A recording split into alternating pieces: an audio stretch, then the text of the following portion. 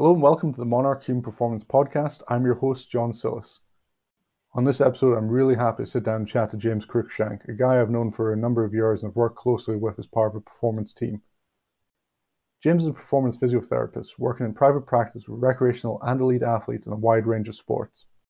He has over 13 years' experience, initially working in the National Health Service as a rotational post physio, while spending the latter years in seconded musculoskeletal positions. The last 7 years he's worked at Spear, a private sports specialty physiotherapy department, looking after Scottish Institute sport athletes as part of a multidisciplinary team. In 2014, James had the opportunity to support Tuvalu in the role of lead physiotherapist during the Glasgow Commonwealth Games and supported Scottish squads in the preparation for both the 2014 Glasgow Games and the 2018 Gold Coast Games. In this episode, James talks about why he pursued a career in physiotherapy, his interest in run-in-related injuries, the most common run-related injuries and how they vary by athlete experience level, the mechanisms behind injury and how they typically present, and his advice on how to manage minor injuries and return to running. Good evening, James, and welcome to the podcast. Hi, how you doing? Very good, James. Very good, mate. How you doing? Yeah, no, really good. Funny world we live in just now, so adapting and just trying to keep on keeping on, as I say. Yeah, it's been just different all around. And for those that don't know, I'm a physiotherapist, and we are still able to work just now. So we have been working, and it's been fantastic to be able to keep doing what we're doing. So yeah, we're all good, and we're fighting a good fight. Nice, mate. Nice, dude. I mean, yeah, it's one of those things. It used to be like take it week by week, and at the moment, it seems like take it day by day, doesn't it?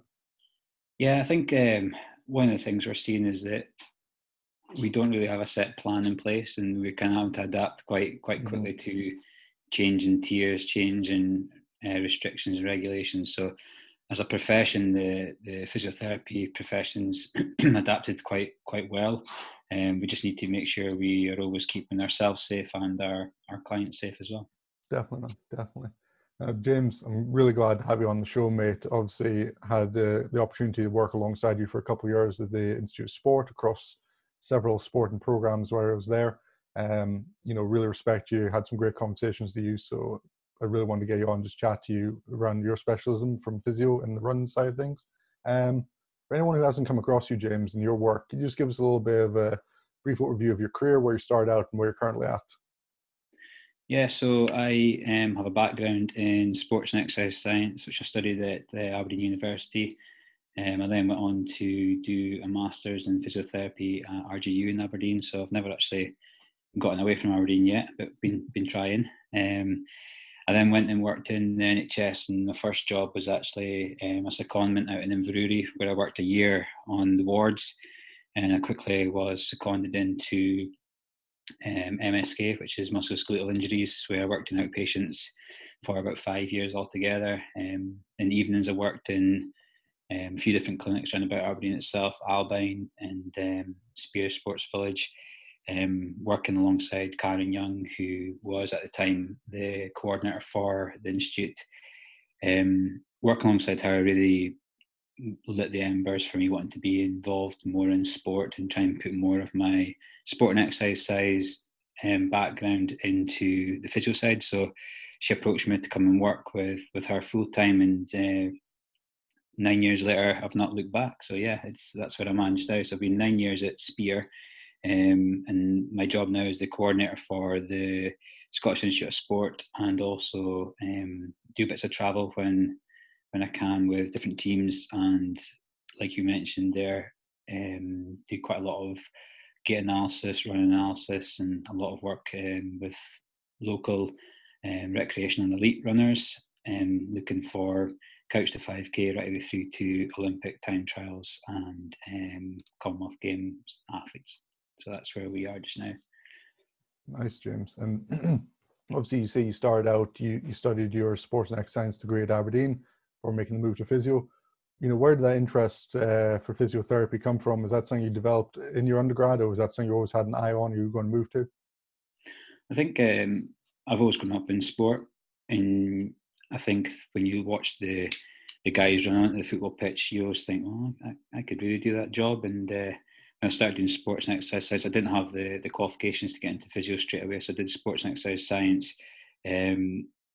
in my third year, I broke my leg playing football. I played in the Highland League and I broke my leg, triple leg break, and which required extensive physiotherapy itself. And going through the whole process from the patient side, just again relighted the fire that I wanted to do the physiotherapy side of things. And once I finished my fourth year of sports and exercise science, it was actually a girl in the year below me at school who was actually finished her physio degree, and she was like, "You should really do this because it's a really good pathway into the career you want to do." So signed up for the masters, did the 2 years, and as fate would have it, for one of my placements, she was actually my educator, which was fantastic, and I learned so much from her. She's actually working down in Perth now, and then from there, went on to qualify with my masters, and then straight into a job. And there wasn't too many jobs kicking about, so I was really lucky that I got a job with the placement, or the place where I had my first placement. So yeah, I was really fortunate to enjoy that and then get a full-time job there. Nice, buddy. Nice, dude. And obviously, as you say, you've taken up more into the running, and you've worked with a ton of runners from, your amateur guys who are getting into the sport and looking to do their first races, all the way up to elite, Olympic, and Commonwealth, so medalist level. Where did you start to specialize in running? Where did this come about? Were you approached by a couple of clubs, or is it something you just naturally drift into with your own sport and background? Yeah, so I recreationally, very much recreationally, run myself, and I've always been interested in chatting to people when they come in with running injuries. Probably my last marathon I did was 2008, and I was giving out information about marathons maybe about 9 years after, where I felt maybe my information I'm giving out is not as up to date as what it should be. So I set up a personal blog, Project 345, where I wanted to run a marathon in 3 hours 45. And from there, my interest in running has just snowballed, where I was able to get in contact with local people about which gels to use for my marathon, to which training plan should I use, to actually doing this kind of thing and interviewing a lot of local and elite runners about their marathon experience and putting it all together in a blog, which helped me, and also it's a free resource for lots of runners. And I started getting more and more people through the clinic that had seen the blog and were wanting to speak more about running injuries. And from there, I just kept on wanting to get deeper and deeper knowledge. So I looked into a lot more reading, journals, books, went on courses, and I was fortunate enough in 2015 to go out with Karen to the Altus program out in Arizona. Mm-hmm. So we went out to do the therapy course out there, performance therapy course with Dan Pfaff and his team. So we spent a week out in Arizona where we were able to work literally right next to some of the top leading therapists and working with American and Canadian sprinters. We literally spent between 6 and 8 hours a day listening and absorbing all this information from Dan, and there's Stuart McMillan out there as well, and some fantastic names. And when we came back from there, we literally sat down and said, how are we going to try and make ourselves as good as what they're producing out at Altus? And Karen had been working alongside the Pure Speed guys in Aberdeen, which is Eddie McKenna's coaching group. So we already had a high class athletes there. So with her working there, I was able to shadow and experience some more high level learning and take that back into my own practice itself. So between that, running the marathons, speaking to people, going on courses, reading books, I've just developed this knowledge, and it's more of a thirst now to always improve. And I don't think I'll ever reach a level where I'm happy of my knowledge of running. I just, even tonight before I came on here, I'm analysing my own run from this afternoon to see how I can be better and how I can help with the guys that come through the clinic. And I think that when somebody who runs, you'll appreciate how much running means to them, and they always want to be better than what they were before. And I think that if we can offer a tool that will A, keep them injury free, and B, performance enhancement, then people are always interested in what you do. And I think that although I spend a lot of my time looking at A, how to stop them from getting injured, a lot of that actually feeds into B as well, the performance enhancement side. Mm-hmm, mm-hmm. No, I mean, what they've got out at Altus seems like an incredible program there as well. I've seen a few things online. It's one thing I'm looking to probably get into a little bit more for my own CPD stuff. But I can imagine, actually being there in the environment, embedded with the coach, especially down path and stuff like that. It just must be an incredible week of learning you must have gone through there. Yeah, it was. I mean, I always remember we're sitting in the classroom, and what they do at the end of each day is they call it a poolside chat, where they pull all the tables round into a big square so everyone can see everyone. And Dan literally sits there and goes, "Ask me any questions," and you're like, "Oh, what am I going to ask him?" So, of course, I'd spend the whole night before asking Karen, "What question should I ask Karen? Or what do you think is a sensible question? I don't want to ask a question if it sounds silly." She goes, "Just ask what you want to ask." So I'm preparing my question. Of course, I asked the question. He goes, "Oh, it's a really good question. I'll get back to you." I was like, "Oh, yes." So I never actually got the answer to my question. But yeah, it's great because you've got that wealth there, and they're just so open to communication. So when we came back, he would email back any questions that you had, he'd answer them. And I mean, it was just a fantastic experience, and one that really, again, gave me a really good inspiration to carry on with the running side of things. And that was just before Rio. So it was quite nice to see the guys that were heading towards Rio. So yeah, it was really nice. And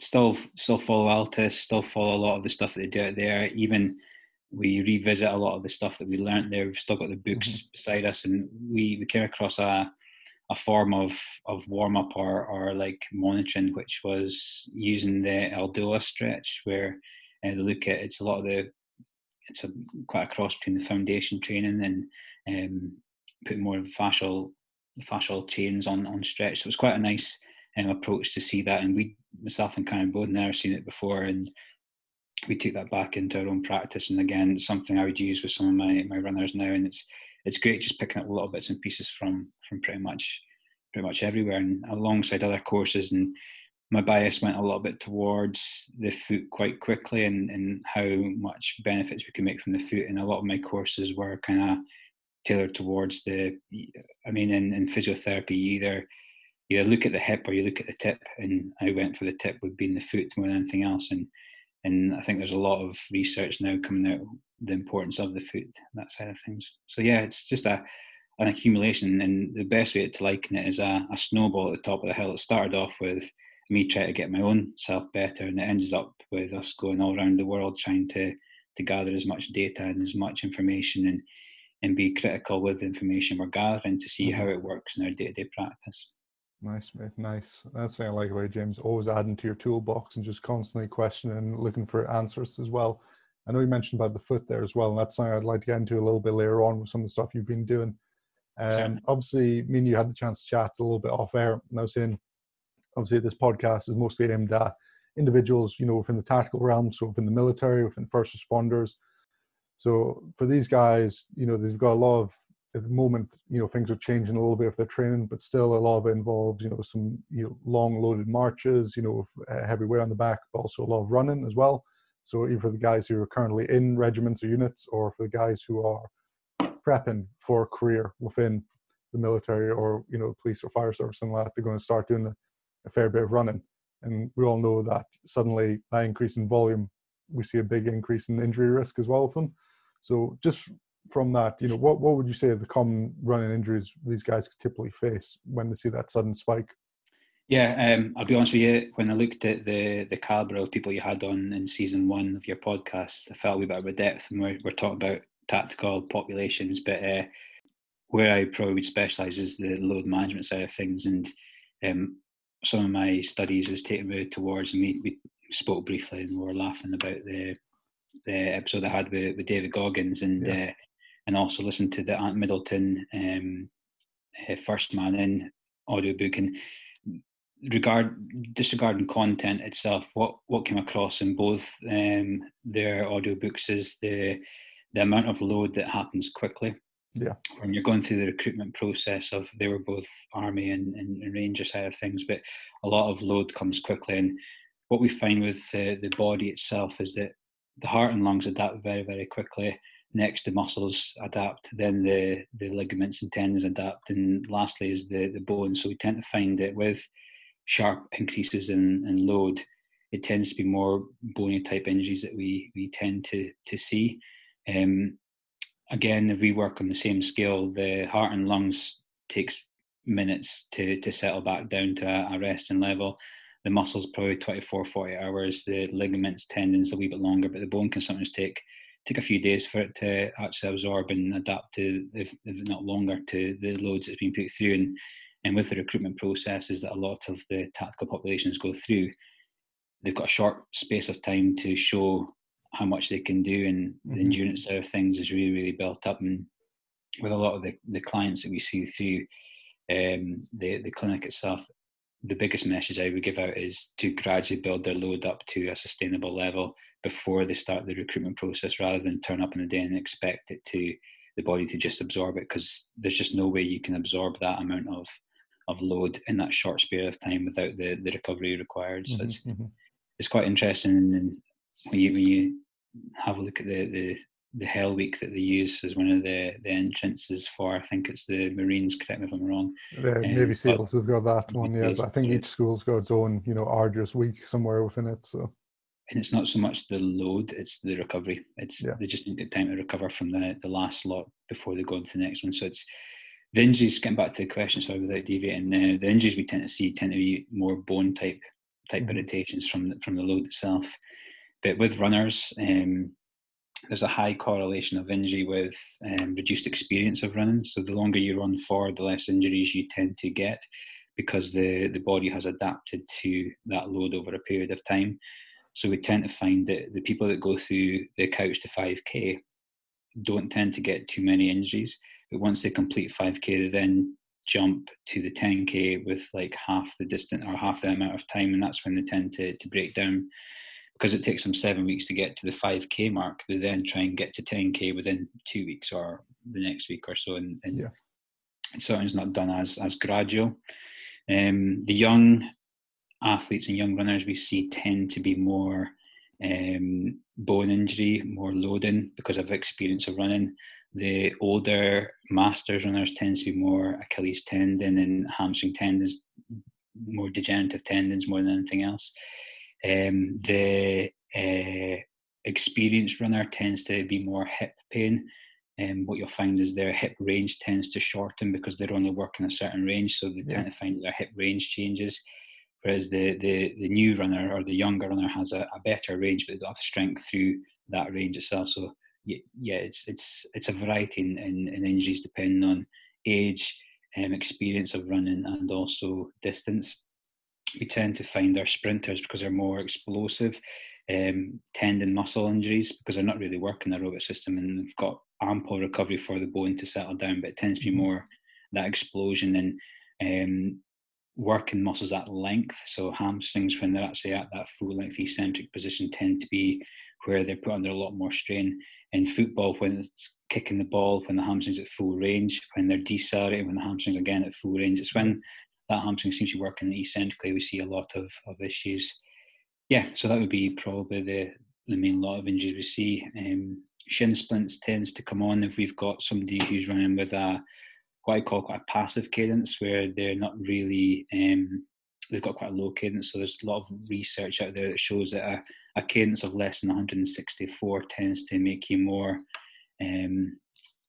likely to achieve like a bony stress on the medial tibial aspect of the lower limb, where a cadence of over 164, more towards 170, pushes the load more onto the forefoot, so you're more likely to have like an Achilles tendon or a calf pain. So going back to previously when we spoke about the masters runners, they tend to have quite a short cadence due to hip range, and also they tend to be more in the forefoot, so we tend to see a lot of calf and Achilles tendon symptoms in our masters runners. So yeah, it's a lot of things that we do in the clinic are looking at what the presentation is and then trying to manipulate the running stride temporarily to offload that, to allow it to recover, then build up the strength so they can then go back into their same stride pattern, but with more strength and a bigger envelope of them to work into.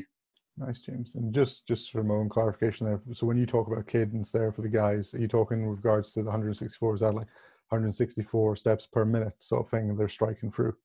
Yeah, sorry. So cadence is how many times your feet contact the ground in a minute. So Okay. your normal cadence, I mean, the shout of gold standard is 180, but it can vary between 170 to 190 depending on what kind of runner you are or what terrain is. So if you do a lot of hill running, your cadence will be a lot higher because you take shorter steps. If you run downhill, you tend to overstride more, so you tend to have a lower cadence. So we tend to use cadence as a little bit of a marker and just see where about the runner is.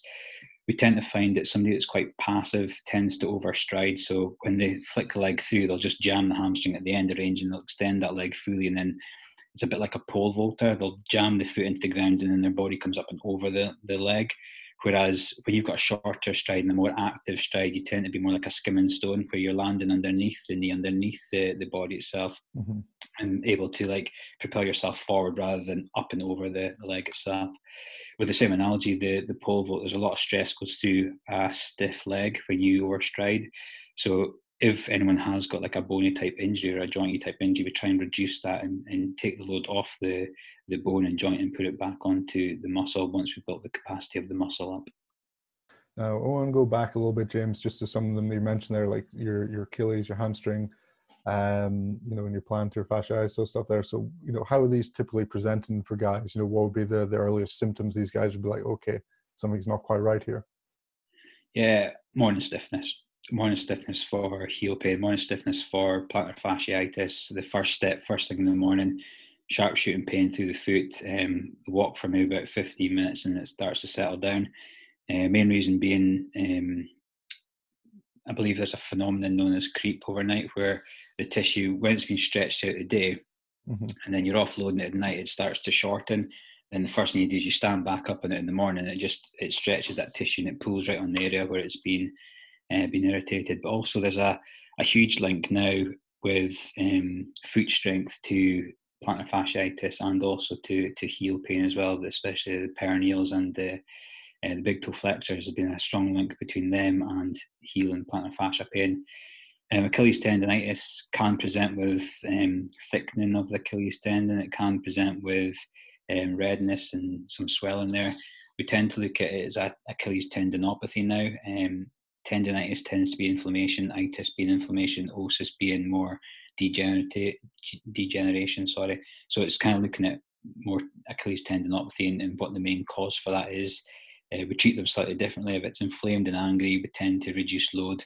If it's not inflamed and angry but sore, then we try to put a wee bit more isometric load. We tend to do more eccentric work. We tend to do more if it's on the insertion of the calcaneus, so if it's attached onto the bone itself, we sometimes do isos over a step for a lot longer, where if it's a wee bit higher up, we tend to do more like an Alfredson calf raise protocol, where you come up on two, over on the sore, and lower back down on one. Mm-hmm. But as soon as they feel able to, we start to go eccentric and concentric, and then we start to increase the load that goes through that as well, and start to get the repetitions up, and also the weight going through as well. These structures love load. So Achilles tendons, hamstring tendons, they love to be loaded, but they're sneaky little buggers. Sometimes they don't react at the time, but they can react 24 hours afterwards. So you do have to have that cool off period to see what you've done with the Achilles tendon, what you've done with the hamstring tendon itself, to see how it reacts to the load that you've put it under.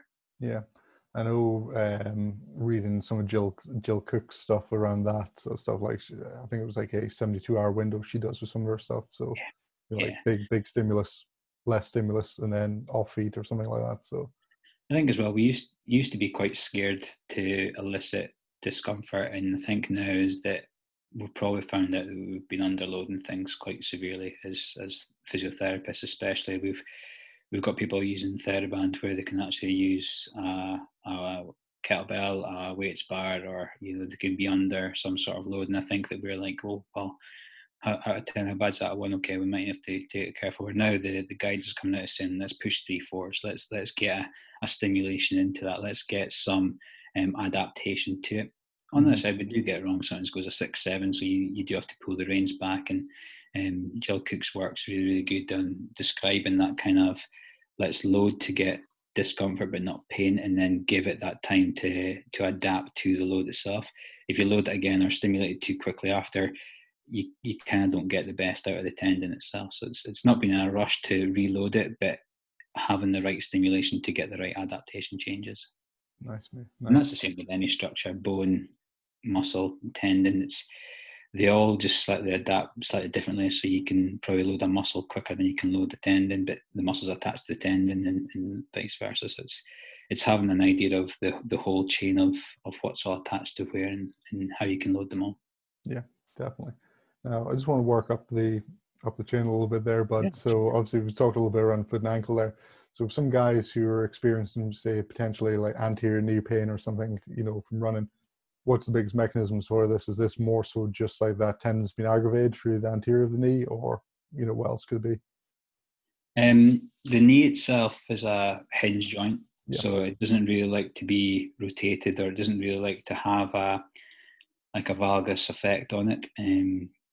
If we don't have the control at the hip or at the foot, then the knee tends to internal rotate. So we tend to find that we go into a valgus position, and what we tend to find is that a lot of knee pain stems not from the knee itself. It tends to stem either from a hip stability or a foot stability, and that's where I was talking earlier on about some people go for the hip, some people go for the tip, and it's making sure that if you do have a bias towards one, you still respect the other. And I think that the symptoms at the knee are easy to settle down, but the cause of the knee pain is something where you've got to really just do your clinical reasoning, your problem solving around about what's actually causing this. How are they actually moving? When they walk, what do they do? Do they go narrow when they walk? Do their knees come together when they run? Is there an internal rotation when they run? Is there a drop in the pelvis when they run? Is there a supination when they run? Or, is there supination or pronation when they run? What's actually happening? And it's very much case dependent. I know Adam Meakins talks about N=1, and it very much is sometimes. N is 1, the person's in front of you. What is actually happening with their movement patterns, with their loading strategies to cause the symptoms at their knee? The knee pain itself, pain tends to be a message that something's not quite right, or something's just not working as it's meant to. It's a bit like a car alarm in a car, where the car alarm goes off if the seagull taps its feet on your roof, or if somebody breaks your window and steals your golf clubs out your back of your car. So the pain alarm goes off regardless. It just doesn't know what's really going on there. So pain is always a signal to say something's not quite right there, but it doesn't give you the answer to what's not quite right. And sometimes it's just that you're moving their knee slightly different from what it's used to. And sometimes you get people go, oh, got a wee bit of an achy knee. Well, maybe it's just because you're running on a surface you're not used to run on, or you're running on new shoes that you're not used to. And these things tend to settle down quite quickly. But anterior knee pain tends to be brought on by quad length has been a major factor. We tend to find if somebody's anterior dominant or front of the leg dominant, the quads tend to be where they get their power. And I fully believe that the shortest muscle is one of the strongest muscles. And once it starts to fatigue, it starts to go shorter. It'll never go longer. It'll always go in a shortened position, and that pulls onto its insertion, which is just below the knee, which when running, you've always got a slight knee flexion, and that pulls the kneecap into the joint, which causes a little bit of irritation. Because there's 4 quadriceps, the patella can be pulled in different directions, and that, because it sits in a groove, can cause a bit of an irritation within the knee itself. So the pain can either come from where the tendon attaches onto the tibial shaft, or where the patella goes through the groove, or it can be in the quads from a shortened position as well. So it's kind of looking at, okay, what's the quality of pain there, and what do we think is causing the pain? How do they move? And also, what objective markers back up what we're seeing from our eye when they move? So it's kind of like having all 4 corners of the jigsaw puzzle, and then starting to put the edges in, and then put the middle bit in, and then you come up with a picture at the end. So it's always gathering as much information from that person to work towards a hypothesis that's really important. Nice.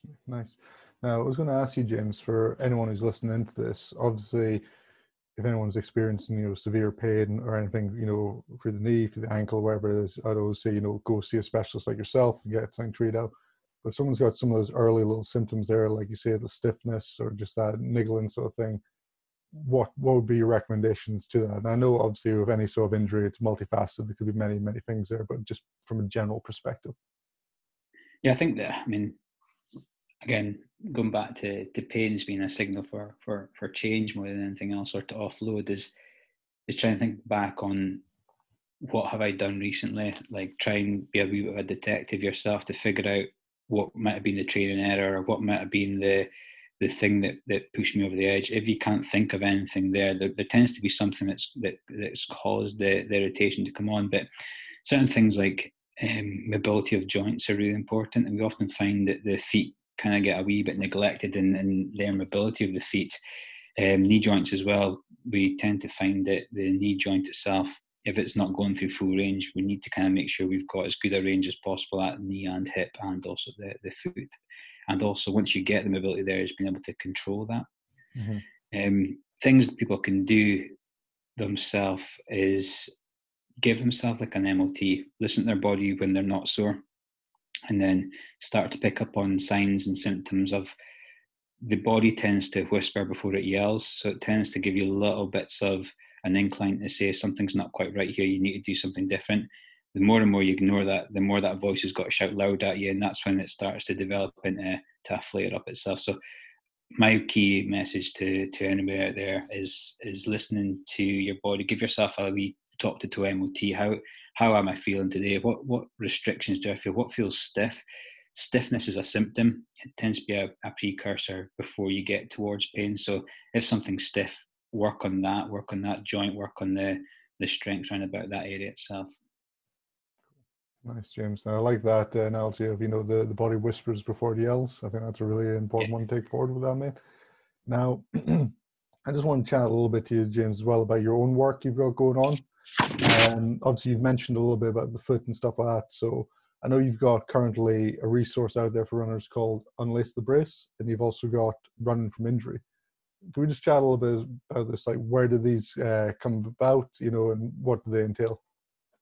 Yeah, so before Unlace the Brace is a 30-day foot strengthening program, which looks at linking we talk about the hip to tip, it's actually going from tip to hip. So we're actually looking from how do we link the foot back to the hip itself, and how do we engage with the ground and recruit the ground to allow us to engage strength, engage the body with the ground itself. So a lot of that comes off the back of a lot of reading around about Tom Shaw, who's got a website called The Human Locomotion, where he looks a lot at foot strength and certainly sarcopenia in the elderly population. So one of the interesting things he came away with was that over the age of 30, we start to lose muscle mass at a rate of 0.5 to 1% per year after the age of 30. And majority of that happens in the muscles that we don't tend to use, so the intrinsic muscles of the feet.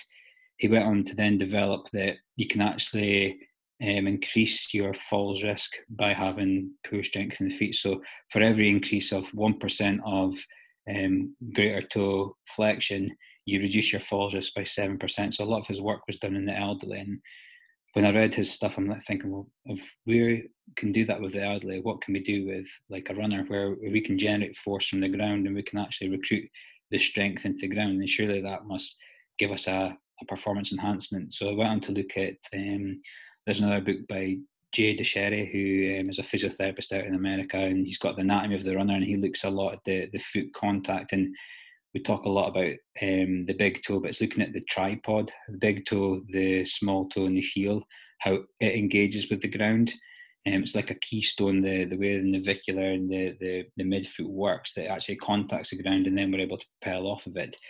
We tend to find that if the muscles aren't strong enough, that's when the plantar fascia, it's a bit like a hammock and it just gets overstretched. So we need to have good foot strength to take the load off the plantar fascia itself.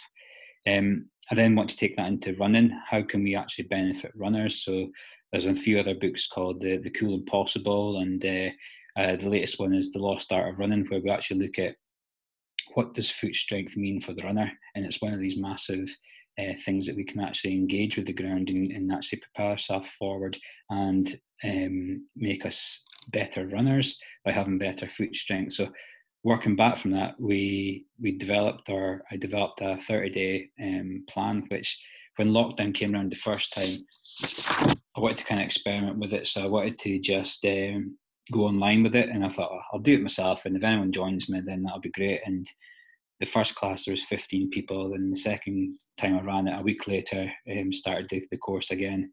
There was 30 people, and then the third time I ran a week after that. So I was doing 3 classes at the same time. So I was definitely working my feet. And the third class was about 35 people joined, and I was like, I can't keep doing the class because I'll be going back to work soon. I can't do this every day. So I developed an online ebook, and it's took off all around the world, and there's been some fantastic feedback from it. And people who have had plantar fascia pain for several 8 years just automatically losing that pain, just not so much overnight, but with the 30-day plan, they're noticing big changes in the intrinsic strength of their feet, and they're able to, not just runners, but people who have had ankle pain, heel pain, plantar fascial pain, just starting to see their symptoms start to resolve with building the strength up round about the bones of the tarsals, and also around about the calcaneus and heel itself. So the feedback gave me the desire to then think, well, how can we actually incorporate strength training into runners?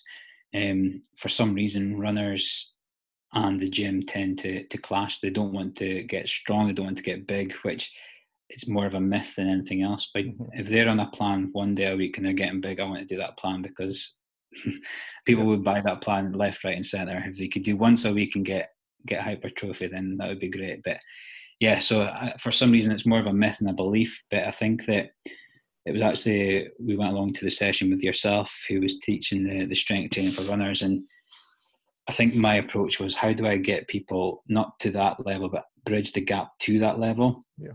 How do we get them interested in strength training, and then get them so interested in it that they then want to go in the gym and do it? So it started by doing running from injury, which is it's body weight or a low weight exercises, which when you look at the evidence, there's minimal evidence actually showing that low weight, high reps is actually beneficial for gaining strength or gaining performance. But what it did do with a lot of the guys on the course was it gave them an awareness of where their imbalances were, and it gave them an awareness of, right, I need to work on this. And a lot of the questions coming back, what do I need to do to build on this, is you need to get a strength training plan going. And then you give them the carrot, so then I can pass them to you to give them the stick more than anything else. So that makes sense. So it was more like, being a runner myself, and I've hardly been in the gym, is like, well, if I don't do the gym, how are other people going to do the gym? And it was developing a resource that kind of links it to running. So a lot of the drills that we do, it's an hour long class, and the ebook itself is a 12-week program. So it's basically 12 classes, 1 hour a week, just so they get to know what their body is. In the class, we do a dynamic warm up, and we then go into what we call a move well set. So in the move well set, I like to use a metro timer. A lot of people will start to either speed up or half rep when they start to fatigue. So by using the metro timer, it keeps them a bit honest. So all the move well sets are done to metro timer, and that can be calf raises, it can be fast feet, it can be single leg squat to chair, it can be numerous different things. We then go on to a quad exercise, a hamstring exercise, a soleus exercise, a glute exercise, hamstring exercise, a core set, and then we finish up by doing some light plyometrics itself, and really try and get them aware of what plyometrics are and how they can take that forward themselves. And it's more of an introduction to strength training for runners, so then they understand the importance of it, they feel better, and then they can go into the bigger loaded lifts that make a difference. And I think that it's bridging that gap to where they need to be. For example, in the gym, it's great for taking them from H to Z in physio, and hopefully with the running from injury, it can take them from H to A to H. So it gets them whet their appetite so that they can then go into the stuff that actually makes a difference, and it's trying to make it less intimidating for them. Nice, James. And I think that's an awesome resource for guys to tap into and really utilize that as well. As a spin off of that, I know, because obviously training the foot, I'm always amazed by people's like either lack of strength or mobility within the foot. And I think I take that for granted myself, just from having done martial arts for a number of years, like training a lot, on the mats, barefoot and stuff.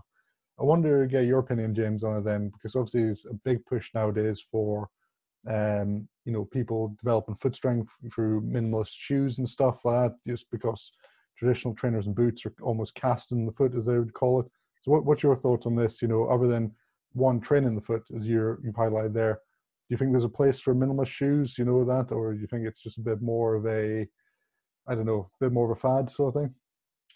I think the pendulum swings wide, and I think that you've got your high stack performance shoes that for example, Nike have got their Alpha Fly shoe, and these have got their Adios Adizero Pro shoe with the really high cushion stacks, and you can't argue with the numbers that these shoes are getting you. And also, you look at the barefoot side of things, and you see the benefits of having a foot in a natural position gives you that strength as well. It's maybe horses for courses, I don't know. I tried to use minimalistic shoes. I made the mistake of doing too much too soon. Wore minimalistic shoes, went to New York, walked the streets of New York for 2 days with my wife shopping. So, and then well, there you go, mate. You've got added load there as well, mate. Obviously, all those bags. Oh, she can carry her own bags. Yeah, but I think that they do have a place. I think we have to look at the bias of who's telling you to wear their shoes. I don't know. I like people in the gym with barefoot, and one of the reasons for that is I like to see how they adapt, how they move, how they actually engage with the ground, what their relationship is with the ground. And when you're looking at some of the information out there, for example, there was a study done just last year looking at a 2.4, I've just got numbers here, so 2.4 times more likely to injure your lower limb if you've got reduced intrinsic foot strength. And that was looking at a foot core paradigm where they looked at doing two groups of individuals, one with strength training for the foot and one without, and the one without were 2.4 times more likely to injure themselves rather than the group that did the foot strengthening work. And then we build on top of that. So one evidence on its own is good, but when you start to put multiple studies together, it gathers a bit more direction. And there's a really good physiotherapist out in Australia who's done 20 odd years of working with ballet, and with ballet they literally are barefoot, pumps, nothing structured around about there, and you'd think that they'd have the strongest feet, and they were still getting injured because we weren't working the specific muscles enough. So the shoes are part of it, but it's also working the muscles within inside that shoe as well. And I actually have the privilege of working with a ballet dancer, and she actually helped, and she spoke back and forth about the unlaced brace and how it affected her ballet performance, and she noticed that although she was always in bare foot, her awareness of the foot and her ability to actually recruit the muscles of the foot was a lot higher after doing the program itself. And when we look at runners can run, but they're quite passive when they throw the foot forward, so they still get injured. Whereas if you start to recruit the muscles more and be more active with your running style, you then tend to find that there's less injuries in that way itself. So the physiotherapist out in Australia is Susan Myers, Mayes, and she does a lot of work on calf strength, in particular solace being more important than the gastrocs itself. So doing a lot of bent-legged work, and that's kind of what we're seeing in runners as well, is that the solace tends to have a bit more bias than gastroc itself. So when we get people to do certain tests, i.e. stiff-legged calf raises, they tend to blast out 25, no worries at all. We then get them to do the same kind of thing after they've recovered by bent leg, and the quality is just poor, and there's a lot more pronation, there's a lot more adaptations and compensations around about the foot. So it's more trying to get that solace to really engage with the control of the foot itself and actually do its job to stabilize the foot and let the gastrocs do its job of propelling you forward. So yeah, her work was done a lot around about the solace, gastrocs, and the intrinsic muscles of the foot. Yeah, she actually found with her studies that your foot can actually generate 17% more power. If you can actually get the intrinsics working, you can actually generate more power through the foot up to about 17%. So yeah, there's a lot more data just starting to come out with foot studies, and along with the same with the minimalistic shoes, it was a wee bit of a quite faddy and a wee bit more alternative at the start, and now when we start to look at it in more detail, it's starting to gather a wee bit of more cohesion, and it's quite a nice place to kind of go to. Yeah, I think it's all part of a bigger picture, and I think we can't afford to leave it out, but at the same time we need to make sure we're still looking at the whole of the body itself. Cool, that's awesome, James. Really good to get your insight into it as well. Obviously, you mentioned a few resources already tonight, James, and I know you're a guy who's always actively involved in your own education and your own development. I always ask everyone who comes on, what they're involved in. So just on that, mate, can you give me a book, an app, or a website recommendation that you've personally found useful for your own education or your own development? Yeah, I mean, books, I could speak all night on books, and actually, because you preempted some of the questions, I've looked at a few of the books here. So this is one of the biggest ones I really enjoyed, is Anatomy for Runners, and it's by Jay Deshary, and he looks a lot at foot strength linking into the hip as well. Female athletes, absolutely golden resource for you guys is Roar by Dr. Stacey Sims.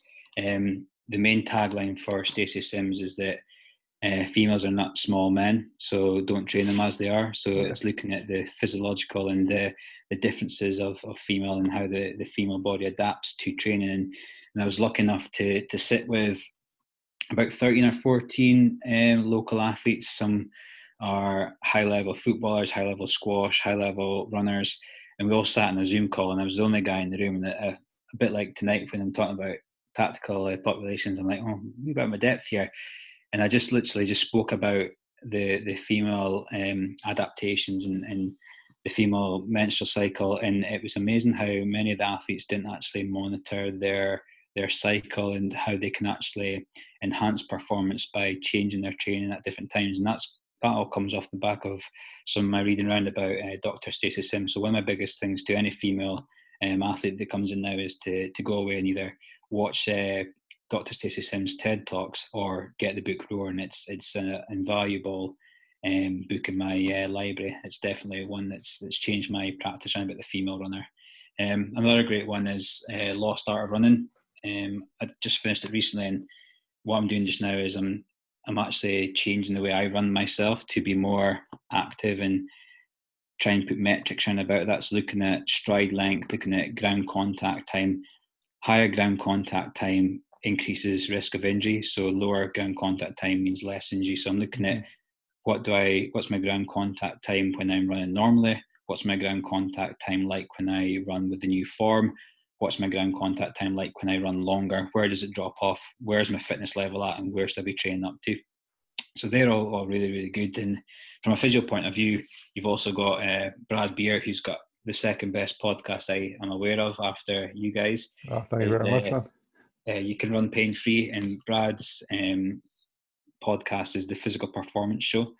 Anyone that's interested in sports science, triathlete, running, cycling, there's such a wealth of information there. I think he's up to at least 270 odd, but there's been one guy that sticks out from that has been a guy called Stephen Seiler.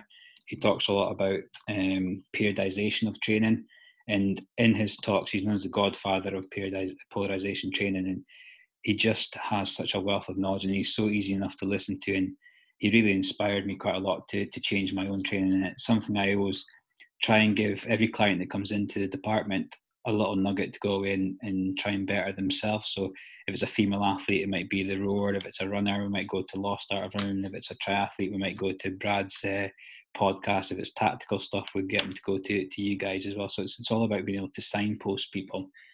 So that would be my books, my recommendations of books. My app would be a Metro Timer. If you've never ran to a Metro Timer or never done exercise to a Metro Timer, try it out. It just changes the exposure time under tension. And I think that hamstrings or tendons like to be under long, slow loading. If you're a sprinter, maybe it's something that's doing slow and fast, working slow and fast twitch fibers. So it's working to a timer can work really, really nicely. And I quite like having that Metro Timer in there. The second app is Coach's Eye.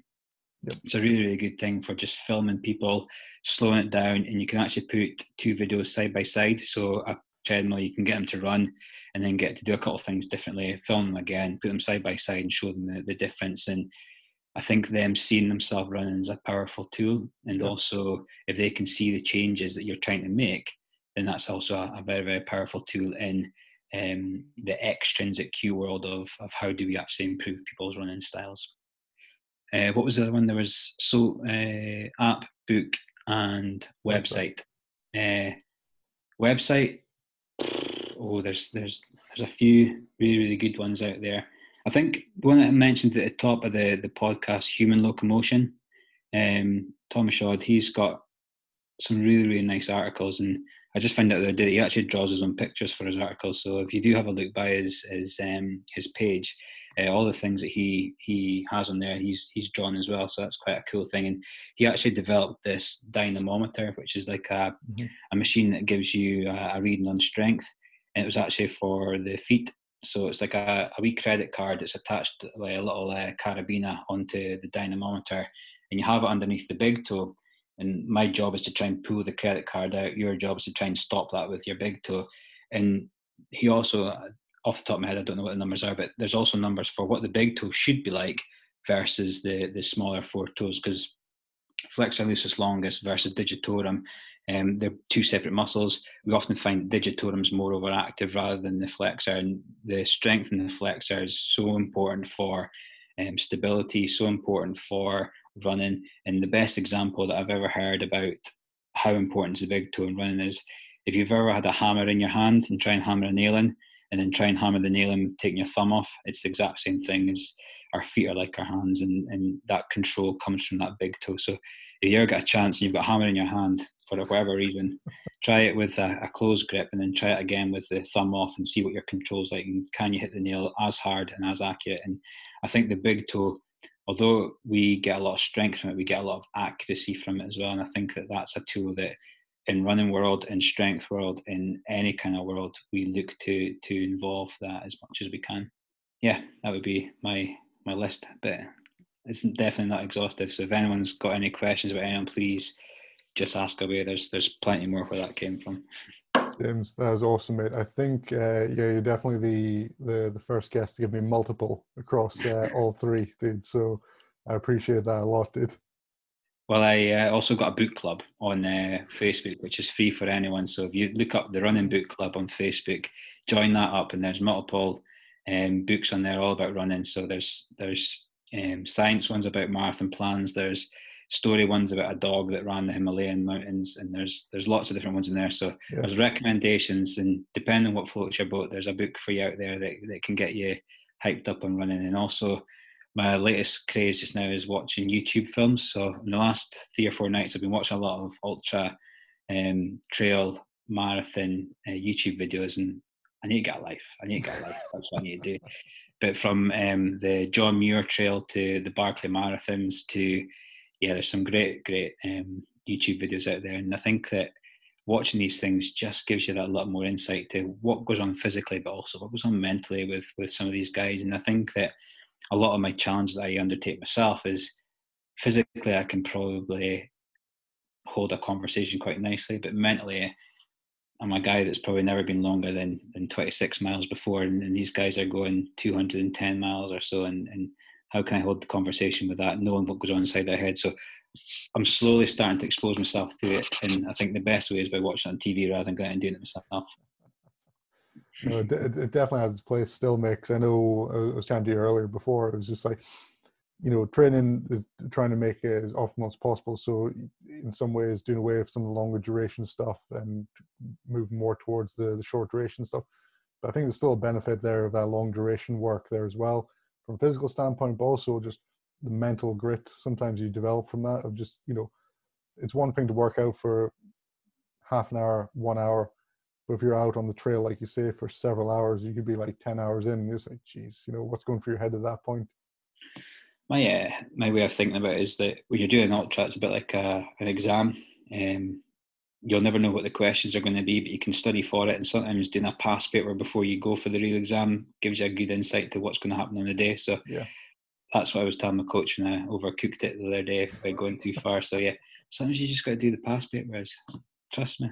I like it, man. I like it, buddy. I think that going back to a wee bit of science, and I think another error a lot of people make is they do their long, slow runs too fast. And when we look at the purpose of running long and slow, it's for that mitochondria buildup. It's for that aerobic capacity. It's more for the capillarization to improve, and it has to be that zone 1, zone 2 at max.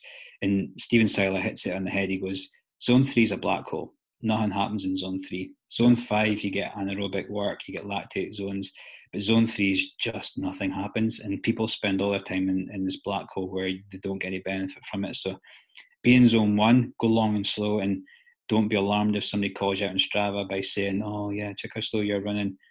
They don't understand what you're doing. Yeah. Whereas you should understand that zone 1 is where the magic happens. That's where you're building your foundations. And there's no building out there in the world that doesn't have a good foundation. And if you're wanting a quick fix, you're going to fall down flat. And I think that to run is easy. To understand running is a wee bit more complicated. And it's understanding that the foundations are built by doing long, slow runs. And you mentioned that as well, being in the grit and in the pain cave a wee bit. And I think that sometimes you just got to train your mind as much as you train your body. And I'm doing a lot of work with a guy just now, Don Vasey, who's a student at Glasgow Cali, and he's with Spear just now for sports psychology.